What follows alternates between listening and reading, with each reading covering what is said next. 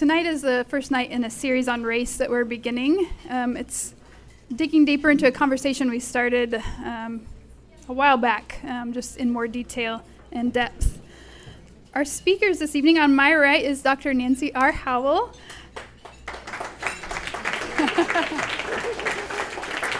She is Professor of Theology and Philosophy of Religion and Howell Professor of Health and Welfare Ministries at St. Paul's School of Theology, a Methodist seminary here in town. She has a PhD from Claremont Graduate University, is the Associate Editor of the Encyclopedia of Science and Religion. Her research examines the impact of primate studies on theological understandings of humanity. She's a member of the International Society for Science and Religion and serves on the broader Social Impacts Committee of the Human Origins Initiative of the National Museum of Natural History at the Smithsonian Institution. On her right is Dr. Angela D. Sims. Dr. Sims is Vice President of Institutional Advancement and Robert B. and Kathleen Rogers Associate Professor in Church and Society, also at St. Paul's School of Theology. She's a doctorate in Christian social ethics from Union Presbyterian Seminary, a Master of Divinity with honors from Howard University School of Divinity. Her research examines the connections between faith, race, and violence with specific attention to historical and contemporary ethical implications of lynching and a culture of lynching in the United States. Her research has been supported by the Ford Foundation, the Womanist Scholars Program at the Interdenominational Theological Center, the Louisville Institute, the Wabash Center for Teaching and Learning in Theology and Religion, and the Institute for Oral History at Baylor University. She's the author of Lynched, The Power of Memory in a Culture of Terror and Ethical Complications of Lynching, Ida B. Wells' Interrogation of American Terror. She's the co-editor with Katie Geneva Cannon and Emily Towns of Womanist Theological Ethics, a reader, and lead author of Religio-Political Narratives in the United States from Martin Luther King Jr. through Jeremiah Wright. A native of Louisiana, Dr. Sims is an ordained Baptist clergywoman who takes seriously the prophetic imperative to do justice, love mercy, and walk humbly with God. Would you welcome them with me?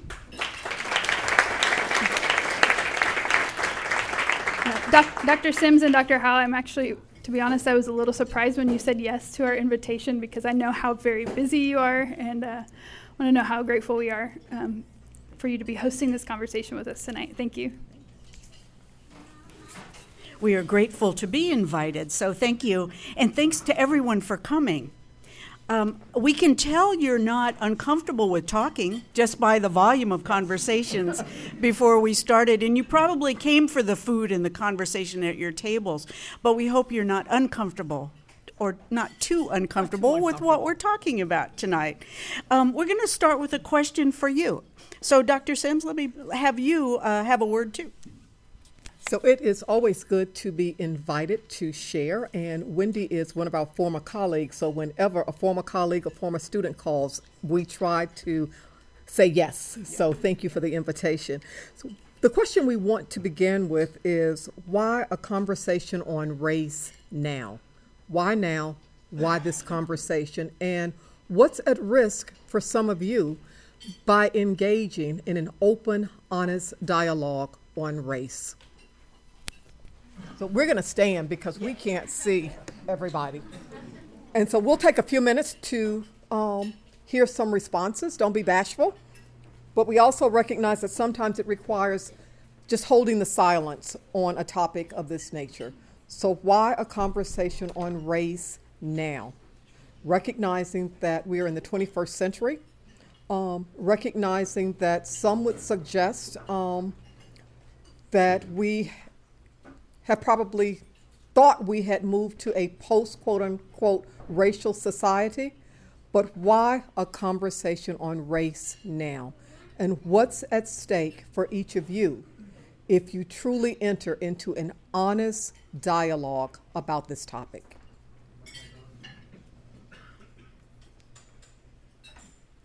Yes.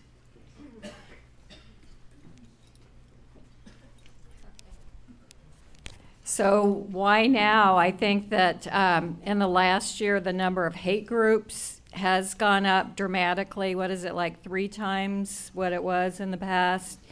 And it's such an explosive issue, explosive in terms of lives being lost, and the stakes are high.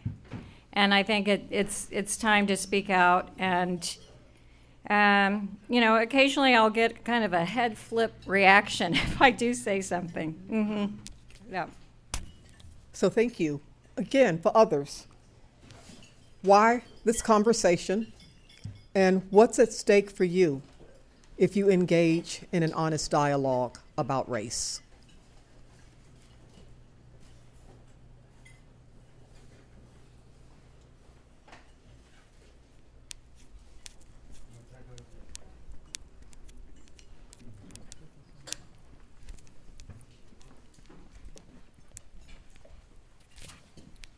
Thank you for asking, Mama Hakima.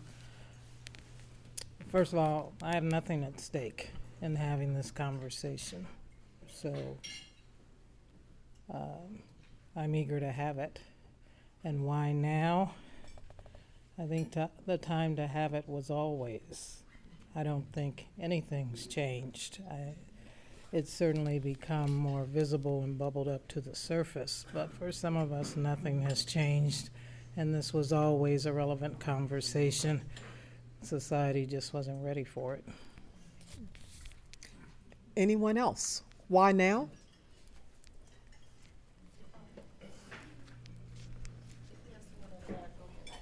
Whom did I see?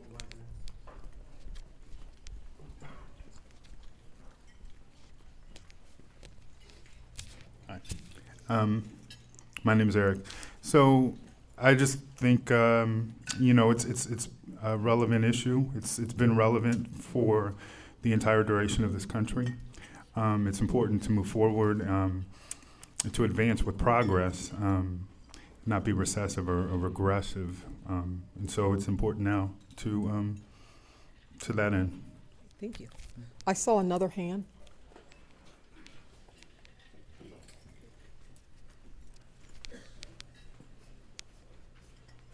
Whom did I see in this area? I did, now I'm being shy. Don't be shy. I think why now would be because we've never achieved racial justice or racial equality in this country. So why not now? Why not 50 or 100 years ago? And I think what I have at stake personally is I'm going to be really uncomfortable a lot having those kind of conversations with people in my life, and that is, I think, a huge barrier for a lot of us. It's just that anxiety and that discomfort, maybe. Thank you for your honesty.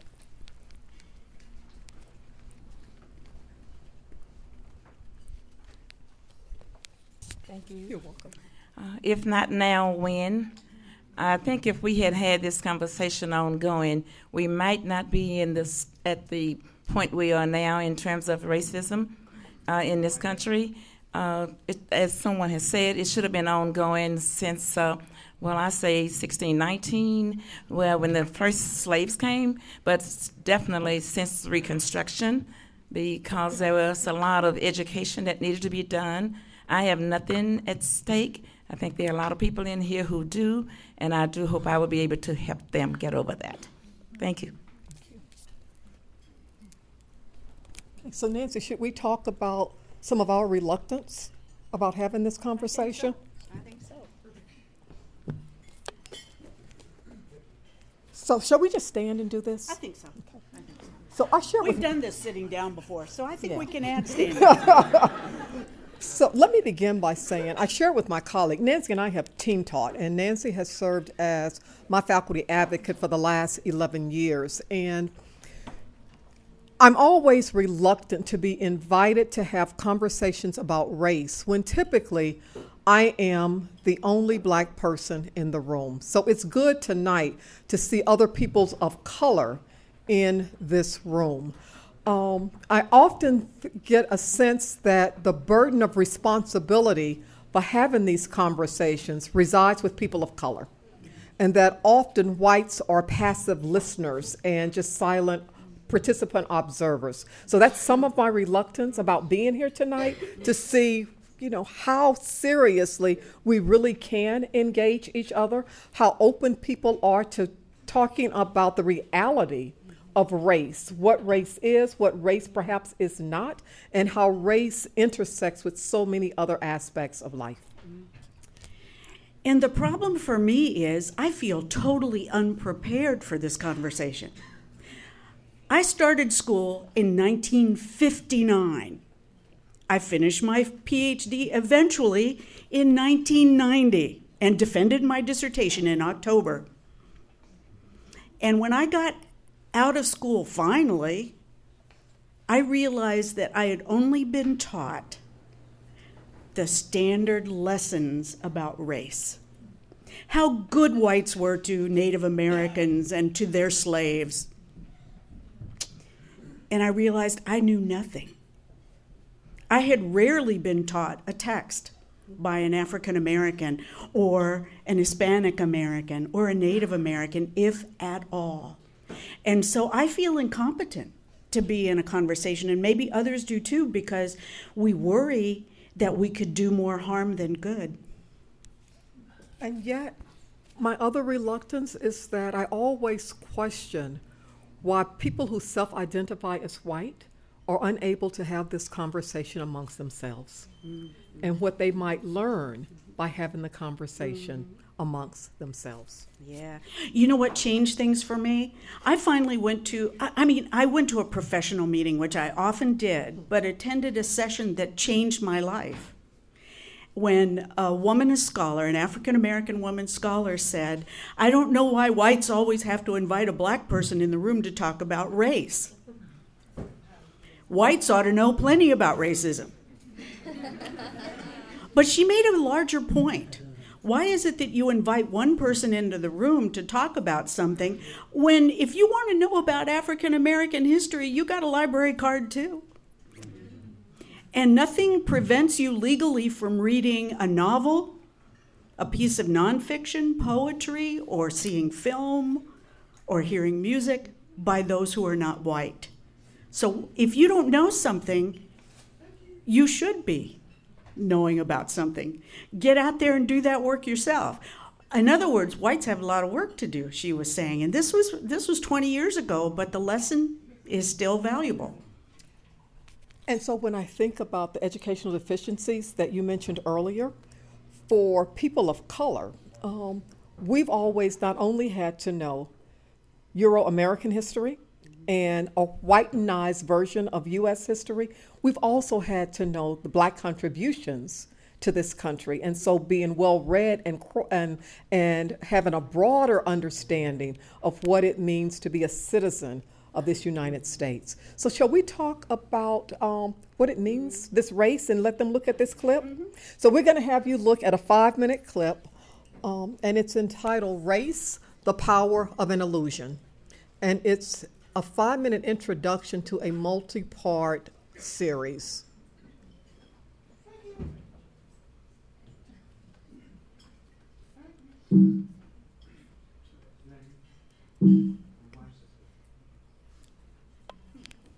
It's a little slow here.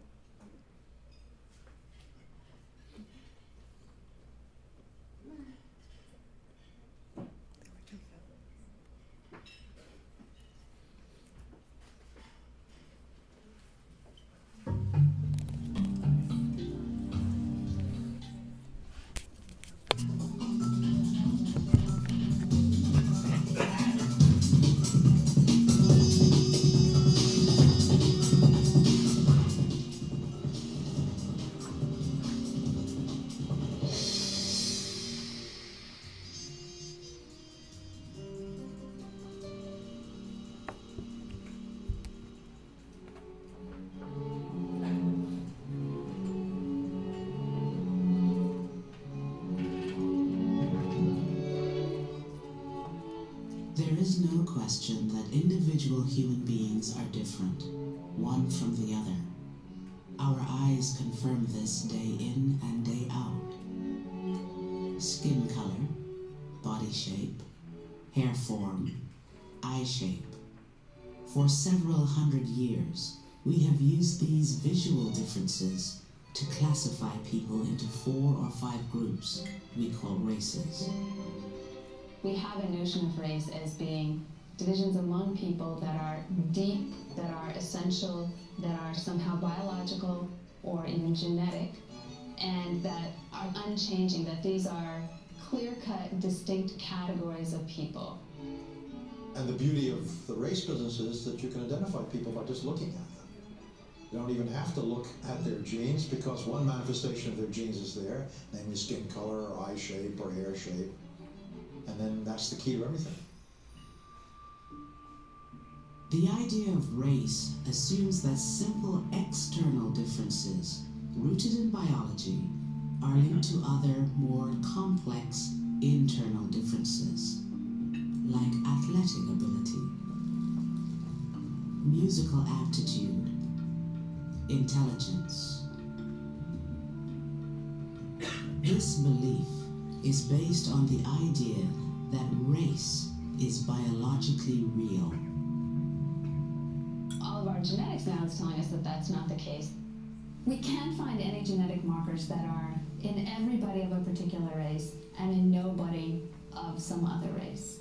We can't find any genetic markers that define race. And actually, what we're going to generate are billions of copies of a little section of your genetic code.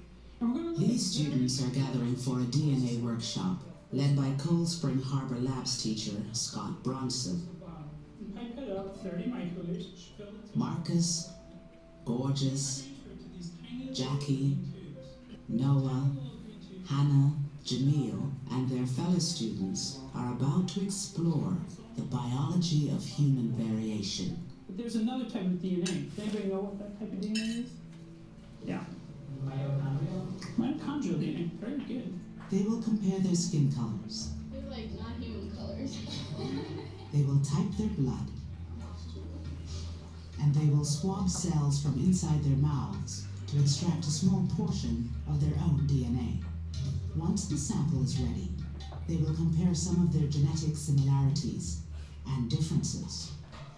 We're going to look at a very tiny section of this ring. The students begin the workshop with the same assumptions most of us have. As you begin to look at the data, you might want to keep in your mind who you think you might be most similar to and who you think you might be most different to. I think I probably have the most similarities with Mr. Bronson or with Carol, because we were white males, both Carol and I, and both Scott Bronson and I. I think I'd have the most differences with Carol and the most similarities with Gorgeous. She's African American, I'm African American. I mean, like, black. I think maybe me and Natalia are most alike. She's Latin American and I'm Latin American. I figured that there would be tons of differences, especially with people who looked so different. To understand why the idea of race is a biological myth requires a major paradigm shift, an absolute paradigm shift, a shift in perspective. And for me, it's like seeing, what it must have been like to understand that the world isn't flat. And perhaps I can invite you to a mountaintop, and you can look out the window and at the horizon and see, oh, what I thought was flat, I can see a curve in now. That the world is much more complicated. In fact, that race is not based on biology, but race is rather an idea that we ascribe to biology.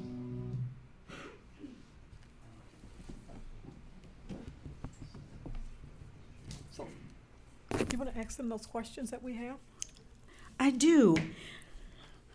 What do you think about human similarity and difference? And when you encounter others, what are your sort of impulsive expectations about race?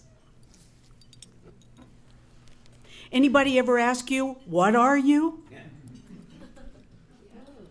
So you've been asked that. Of course. Yeah. Want to tell us about it? I guess so. Would you please? Yeah. So oftentimes I get asked, what are you? As a lot of people, there's an assumption that I'm Latino if they know my name, Jose. Then there's Native American. And then I've been mistaken for Southeast Asian, so like Filipino or even a person from Macau. which is an island around China. He says, "You look like my cousin." so I get that often a lot. So that by physical features. Yeah. Anybody else have a story? Let me see. Yeah. I've been asked that most of my life. So I'm adopted, and I did not grow up with my biological family or earning one that resembles me when I was growing up. So that was often reflected, and I learned very quickly how to justify that, to start talking about that. But as I've gotten older, I really resent when people ask me that, because I know that that's a privilege that they have, because if someone is white, they are never asked that. So I really do not. It's something that I try to explain to people. Well, would you ask me that if? So, yeah. Thank you. Oh, there you go. So not only have I been asked, what are you, I've also been asked pretty much the same question, but in a different way, where are you from? Or when I say that I'm Mexican, they say, well, what kind of Mexican are you? Which is code for placing all Latin Americans into one specific category of being Mexican. So it's basically a lot of putting people into boxes, and I agree with what you said about that in and of itself is asking a privilege, because a lot of white people wouldn't ask, oh, what part of Europe is your family from? Are you English? Are you Irish? Are you German? Are you Spanish? Italian, French? Nobody would ask that to a white person. They would always ask, where are you actually from? So, yeah. Anybody else? Turn around. Yeah.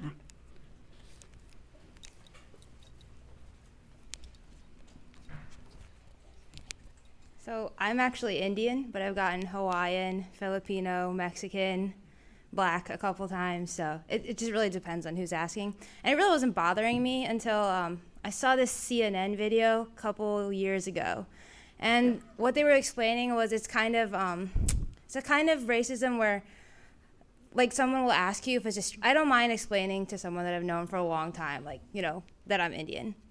But if it's a stranger asking, it's just, sometimes it's an unconscious way for them to, categorize me. So whatever stereotypes are associated with whatever race. So, yeah. Thank you. Okay. How do I get there from here? Is there a map? Let me see. I guess I'll. Yeah, best way is around.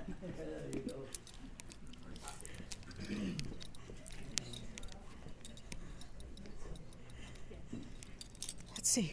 Where am I headed? There we go. Here. I guess if we're really going to be honest, we have to speak truth to what we hear.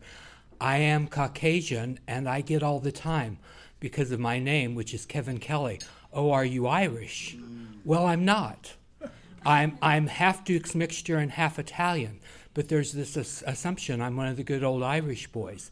And I grew up in a family that had a history of racism, both for the Irish side, because we sounded like we were Irish, and on the other side, during the earlier years of the 20th century, on the Italian side. So the family had both of those going for it. So as a Caucasian, I have gotten some of that. I don't resent it, and there's probably some privilege in that, but I do hear it all the time. Thank you. It's interesting, isn't it? I was just going to say really quickly, the only wrinkle that I've experienced that's like this is people ask me where I'm from because of speech, not your appearance. So someone will see me, and then I begin to talk to them, and they say, well, you're not from around here, right? And I'm just like, I'm from the suburbs, or something. And so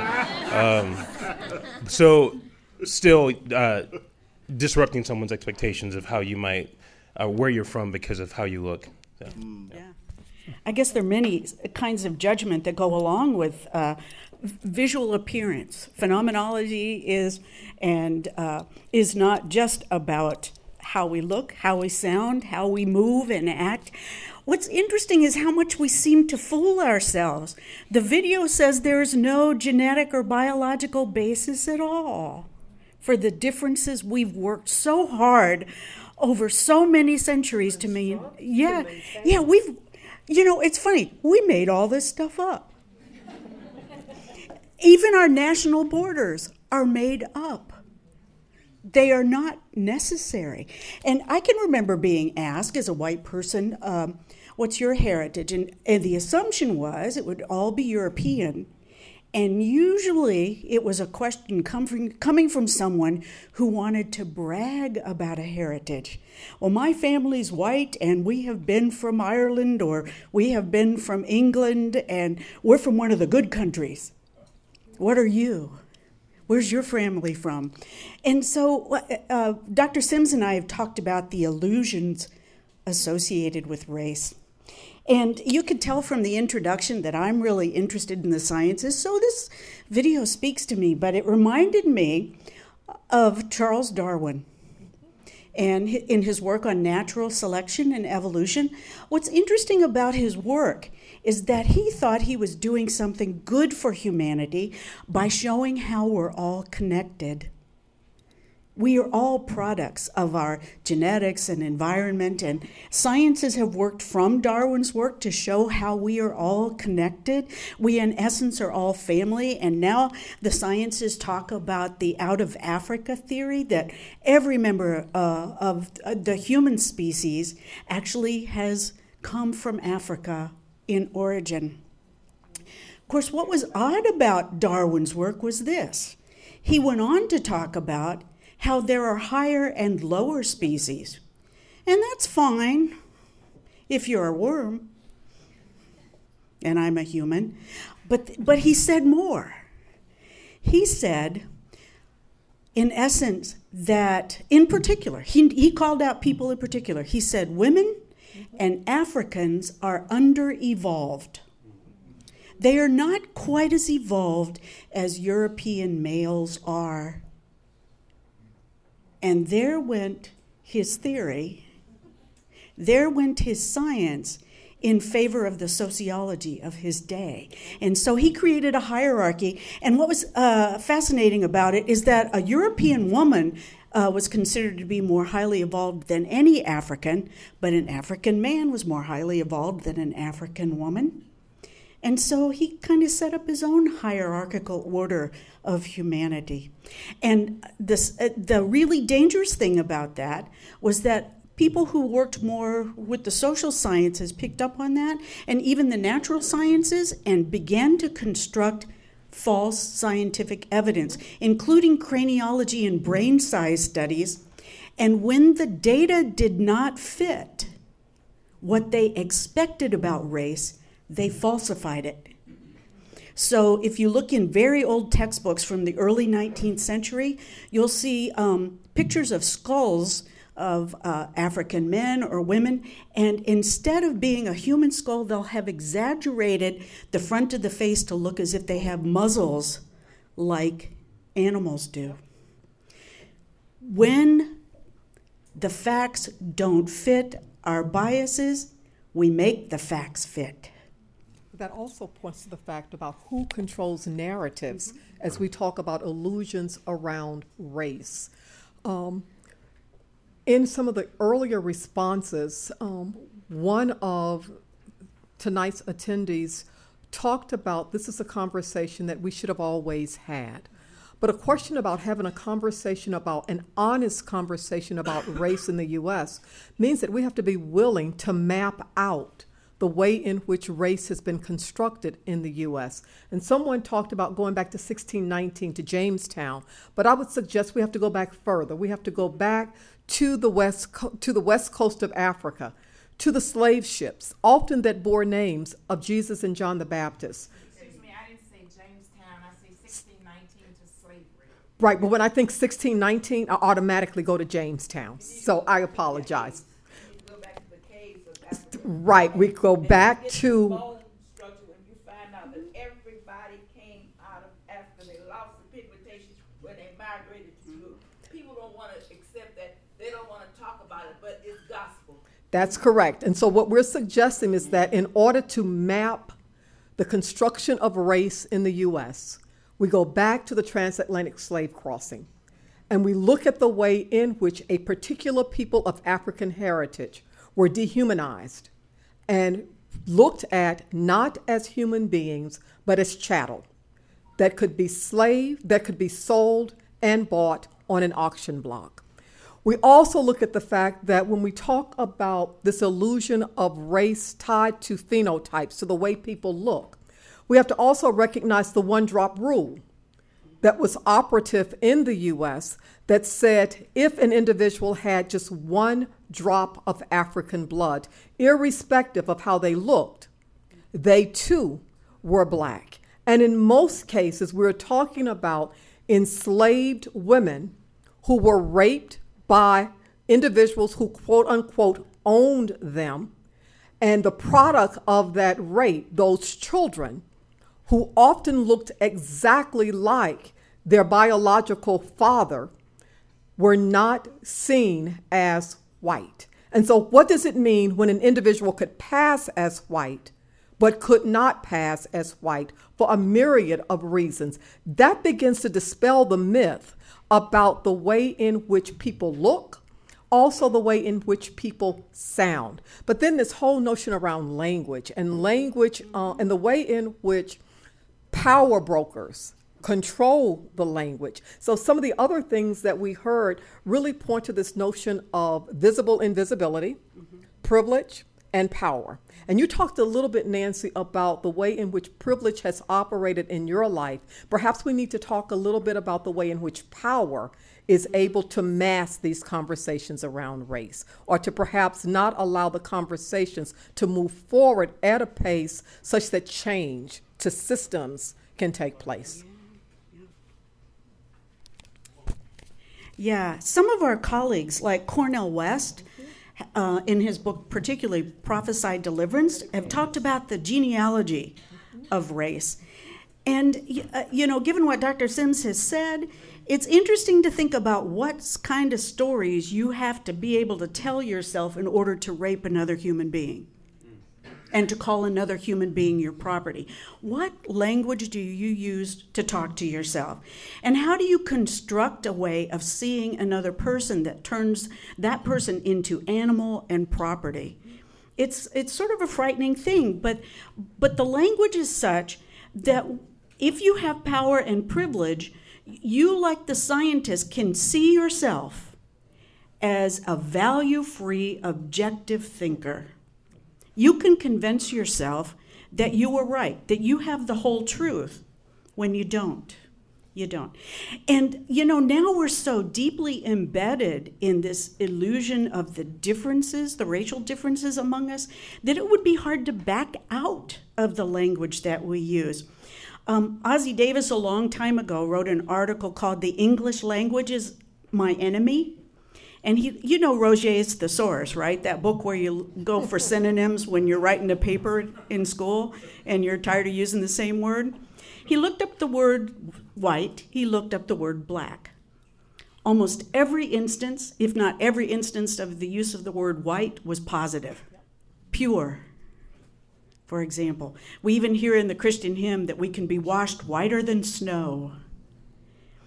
But at best, when you look at the word black, there are neutral terms perhaps, but most often they are negative. And so what you end up having embedded in your mind from the language you learn is that white is superior to black. And if you are using that language over and over and over again, it becomes the national language and expectation. It's another illusion.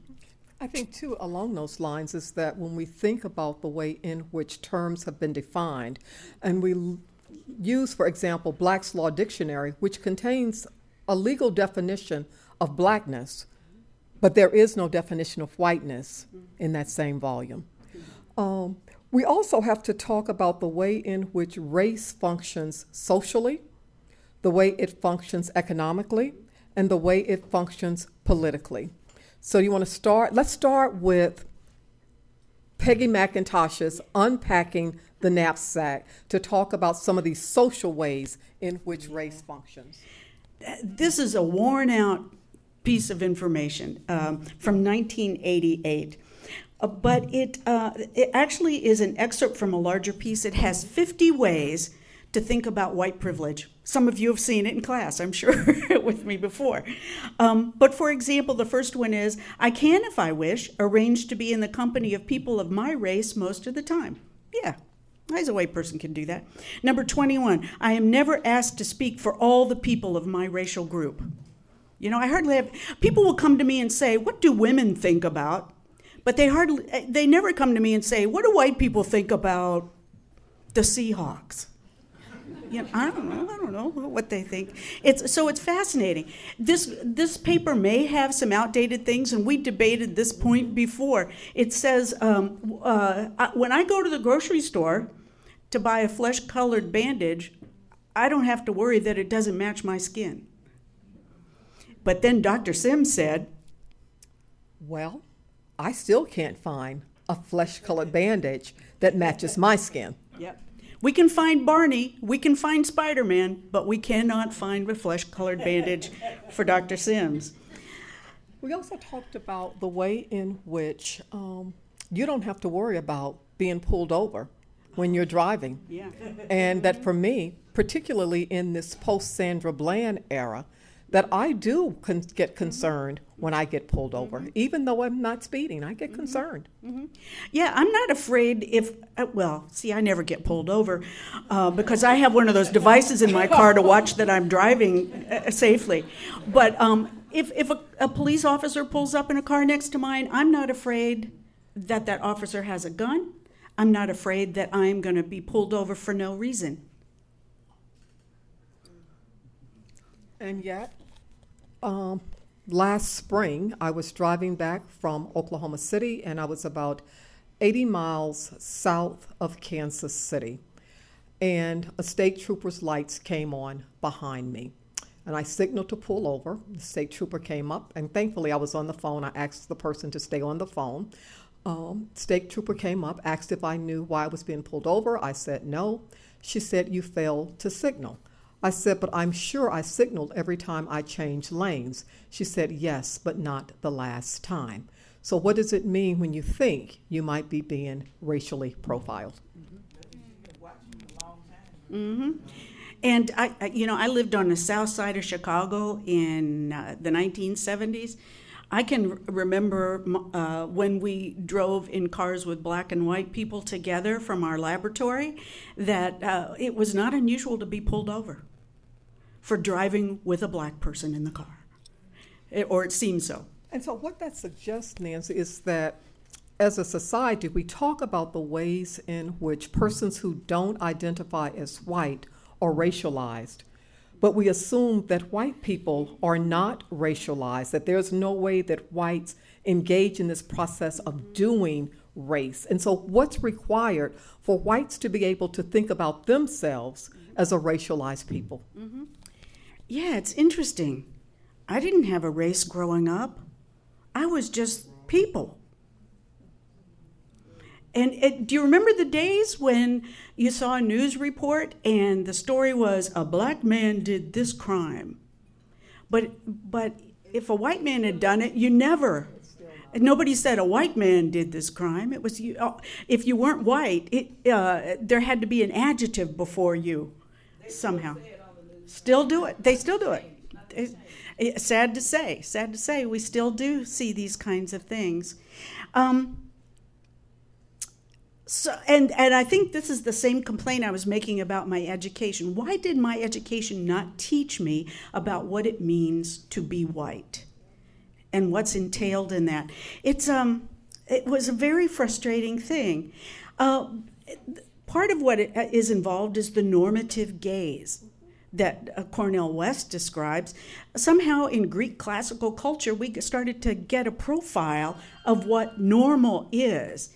And anyone who doesn't fit the norm is considered outside. So we have to say something in particular to say what kind of outside the norm is that person. So what West's work requires us to begin to think about is not only what those norms are, but who determines what those norms are. And again, we go back to our earlier question. What's at stake when people begin to dismantle these normative ways of doing, being, and understanding personhood? Yeah, I mean, that's a huge question, so we're going to be here really late tonight. Because of my work in the sciences, I regularly am in settings where I point out when there is a particular bias in the science being reported or in the methods used because someone is looking at a question from a position of privilege or power and not asking the question about what it would look like if a woman saw the same data or performed the same kind of experiment, or what would happen if an African American or Latina did the same work. Would the questions be the same or different? Would the observation and interpretation of data be exactly the same? I contend that it's not so, and some of the studies, for example, between science in the Western world and in Japan help to give evidence about that. Standpoint makes a difference in how you read something, how you interpret data, regardless. So what ends up happening is, a lot of us in the U.S. bow down to the God science. And if science says it, we're going to build our laws around it. We're going to use it to construct political systems and economic systems. And what that means is that those biases begin to be built into every system that is a part of the nation within which we live.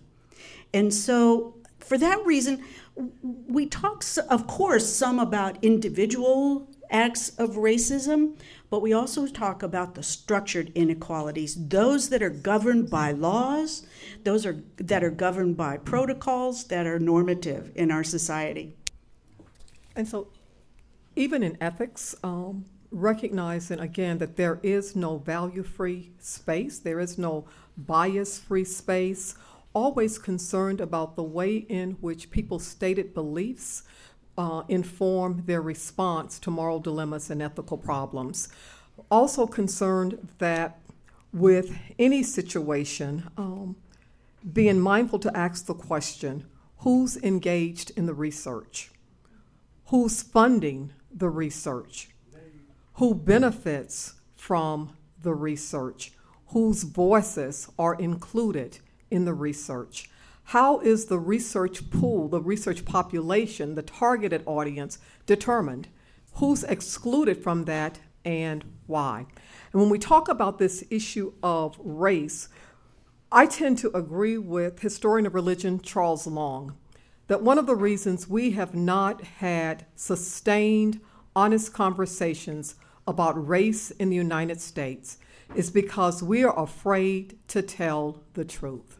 Because telling the truth often will mean for a large percentage of people, particularly those who assume they possess ultimate privilege and power, that everything that they've come to know as truth has been fabricated upon a lie. And so what does it mean when your entire foundation has to be dismantled and reconstructed? Who's willing to engage in this most difficult work? Excuse me. Yes. I don't know how much interruptions you want in this We're good. dialogue, but I must go back to the point that the doctor made about you would not teach what it meant to be white. I think you said that you were. Yeah. Yes. Yes. Say, Yes. Okay, now this Yes. is what it meant. Absolutely. So when you saw how many privileges whites had, you Yes. knew, you were taught that. Yeah. I'm white, I can do this, I can do that. So you really were taught. Yeah. I appreciate the pushback on the way I said that, because the answer is, of course, you're right. The difference is that I was not taught that I was a race and that these were a matter of privilege. They were just a matter of truth in the way things are. So I wasn't even given a critical way to analyze what I was learning about what it means to be white. And, we barely brushed against the topic of Christianity. And, it is clear that a part of our Christian heritage is in this construction of whiteness and blackness, too. I spent some time this week looking at some of the sermons and pamphlets that were coming out in Christianity in the 1800s. And I expected to find almost all of them, pushing particular racial stereotypes about what black is, what white is. And I found a whole selection of them that didn't do that. But what they did instead was preach the truth of Scripture.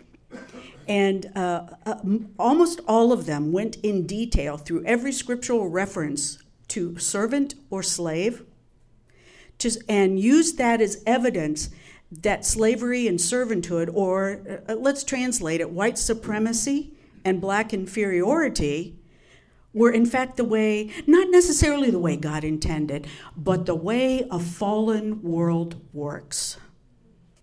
And if Scripture tells us that we are fallen people and that there were slaves in the Hebrew Bible and there are servants also and slaves in the New Testament, then that is the way God intends it for now until something changes.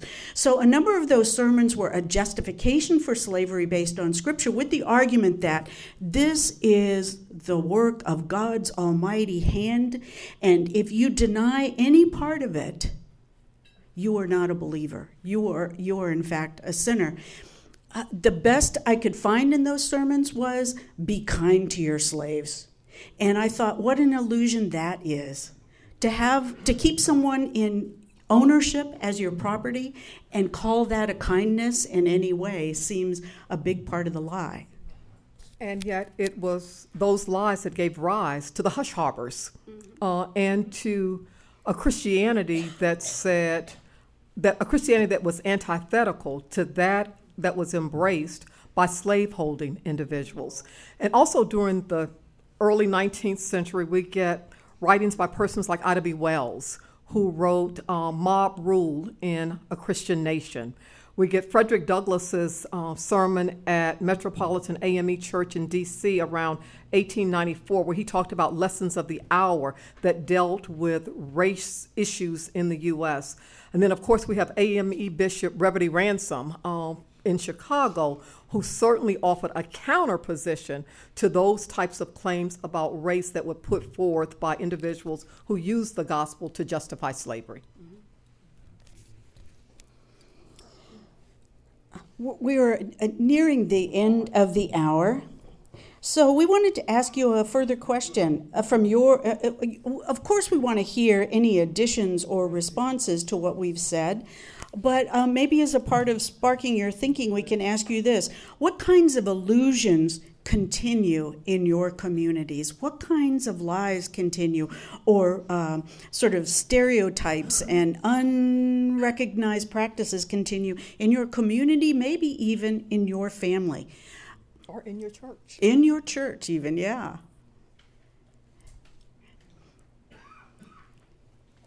Yeah. This is about housing. So Sarah and I, we have a house just east of Troost, and there is a developer that has started to restore houses and build new properties. And I went to meet and speak with him because I was hearing what they were wanting to sell these properties for, which is double what we had paid for ours, over double what we paid for ours 2 years ago. And when speaking to this developer, he had said, I grew up in Boston and I loved seeing neighborhoods where on the same block you had high-level housing, mid-level housing, low-income housing, all on the same stretch of land. And that's what we want to do here.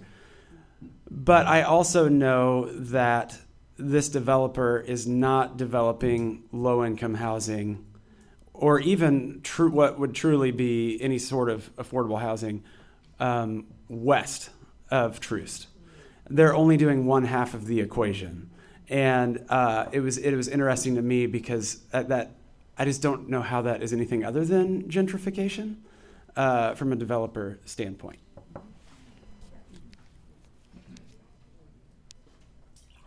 Oh, I see.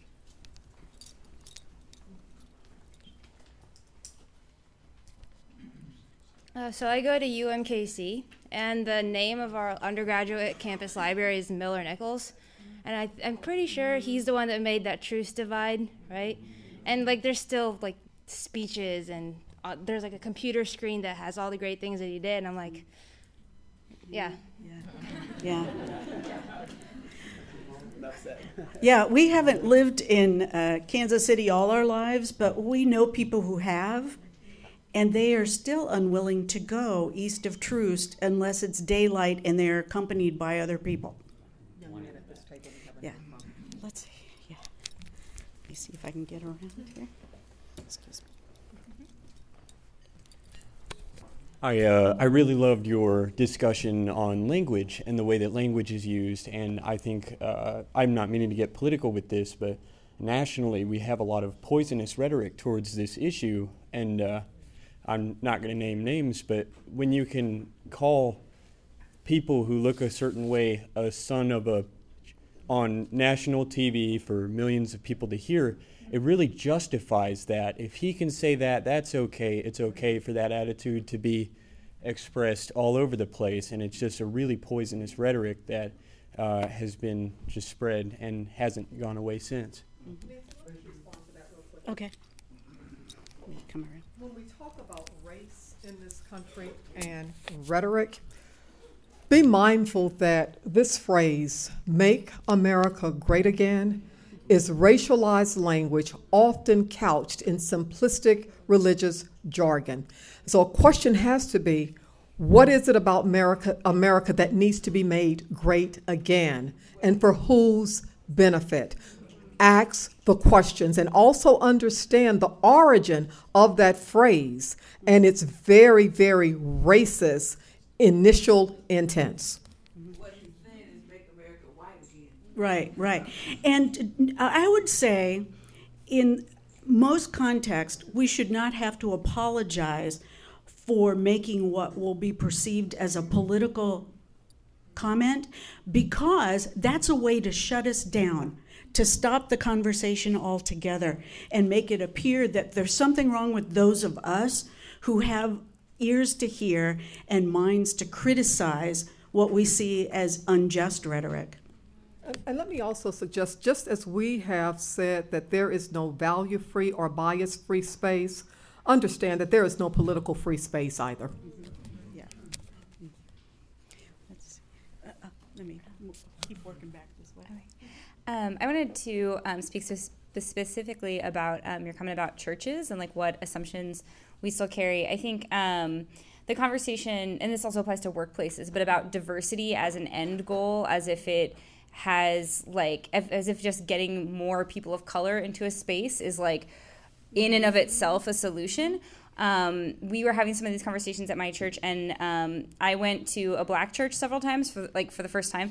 And finally I understood. I was like, that's not the conversation we need to be having, because we're not even seeing how white our churches are as like the starting point for any conversation about how to make them more inclusive or less white. Like we have to start recognizing that.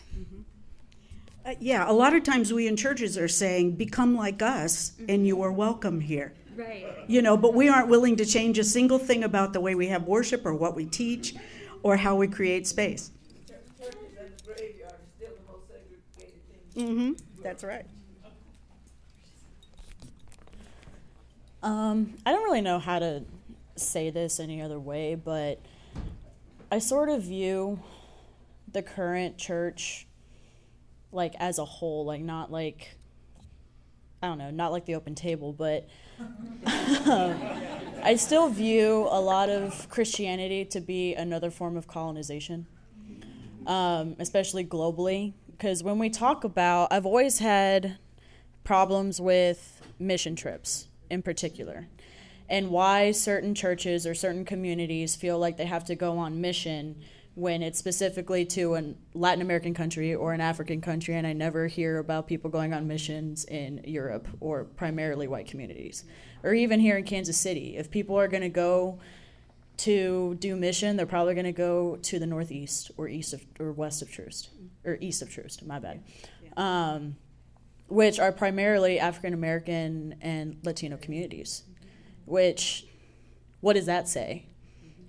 like, I just have always had a problem with how the church has always been used as a weapon of colonization, specifically on what are deemed to be racially inferior cultures, which, yeah. Yep. I'll get back there. Excuse me.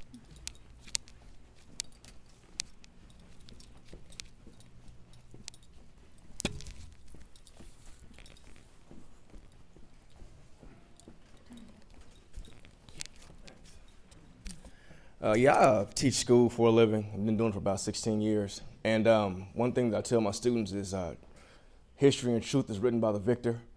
And the thing that bothers me is this systematic racism is affecting our children. And I see it daily. When I walk up into a classroom and I see a child's culture not being celebrated. For example, we had Hispanic Heritage Month. No one did anything about it. I mean, my class did, but the district didn't do anything. Black History Month, nothing. Asian Heritage Month, nothing. These kids are only taught one type of history, and that's the history that's in these books that's really not even accurate itself.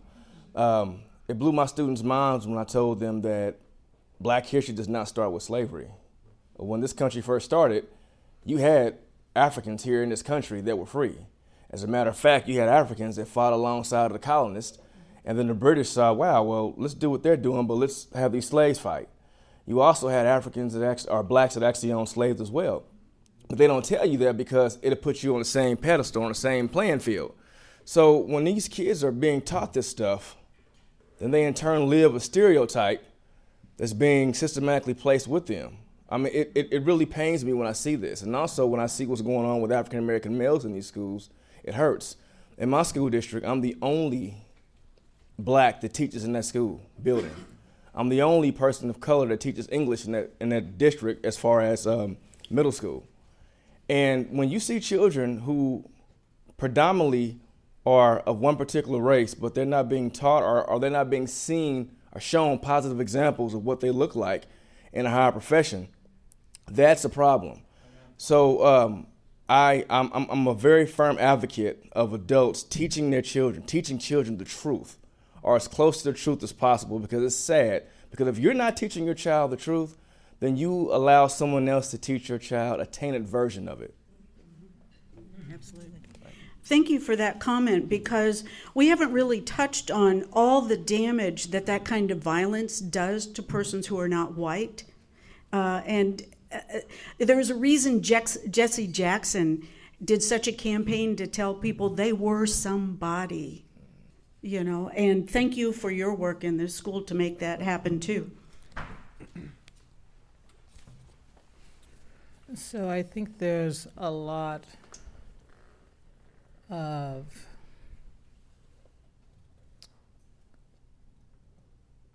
misperception about the true nature of gentrification. You're a gentrifier too, not just that developer. And gentrification, by my definition, and I'm qualified to create one, is, as someone who's lived 55 years east of Troost and has seen more change in my community in the last 5 years than I saw in the previous 50, I define gentrification as an economic, cultural, and spiritual violence visited upon a community by another. And if people have an honest conversation, which I don't see happening at all in Kansas City, about gentrification and its horrific impacts, it would really begin to make a difference. Right now, my community, which is Squire Park, my neighborhood, is trying to pass an ordinance to make multifamily housing not be permissible in the bounds of Squire Park, which is a classic gentrifier move that increases homelessness and displaces people. And when people begin to really look at, understand, choose to see the violence that gentrification creates, they're going to have some hard decisions to make, and it's going to be a hard conversation. Let's see.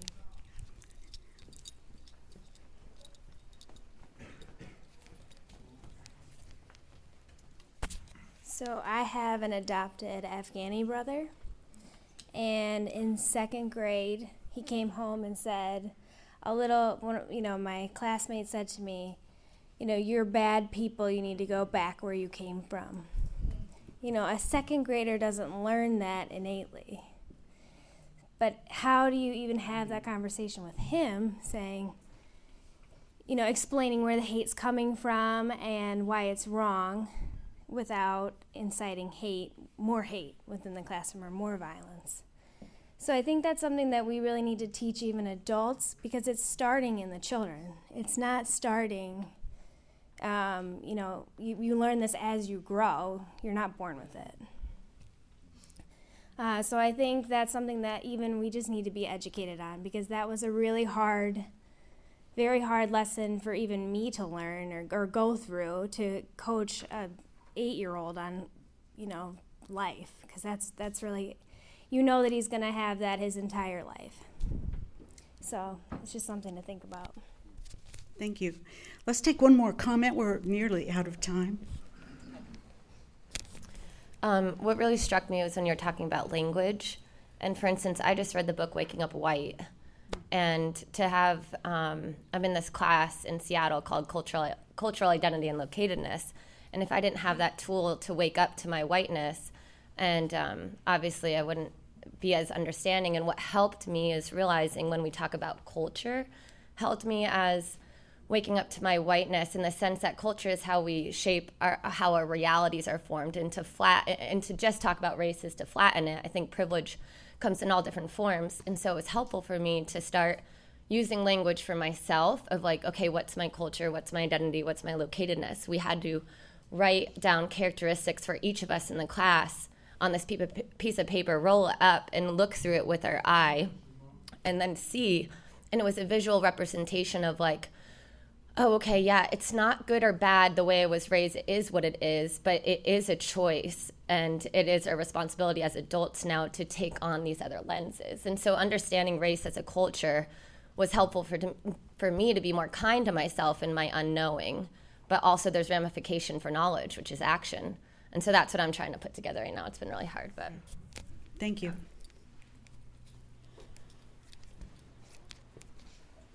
Would you like a... So thank each of you for participating with us tonight. I would encourage everyone to take seriously the question, what illusions are operative within your family, within your various communities, within your church? Not to be content with broad generalizations, but to really be specific, because it's in that specificity that change can emerge. We thank all of you for being a part of this evening and for being willing to speak out during the evening. If you stay with this group, if you stay with Open Table for this series, something important could happen in Kansas City. This group could be a start. And it will have nothing to do with how well you think Dr. Sims and I have done this evening, but it will be your work, and we're grateful for that. Thank you.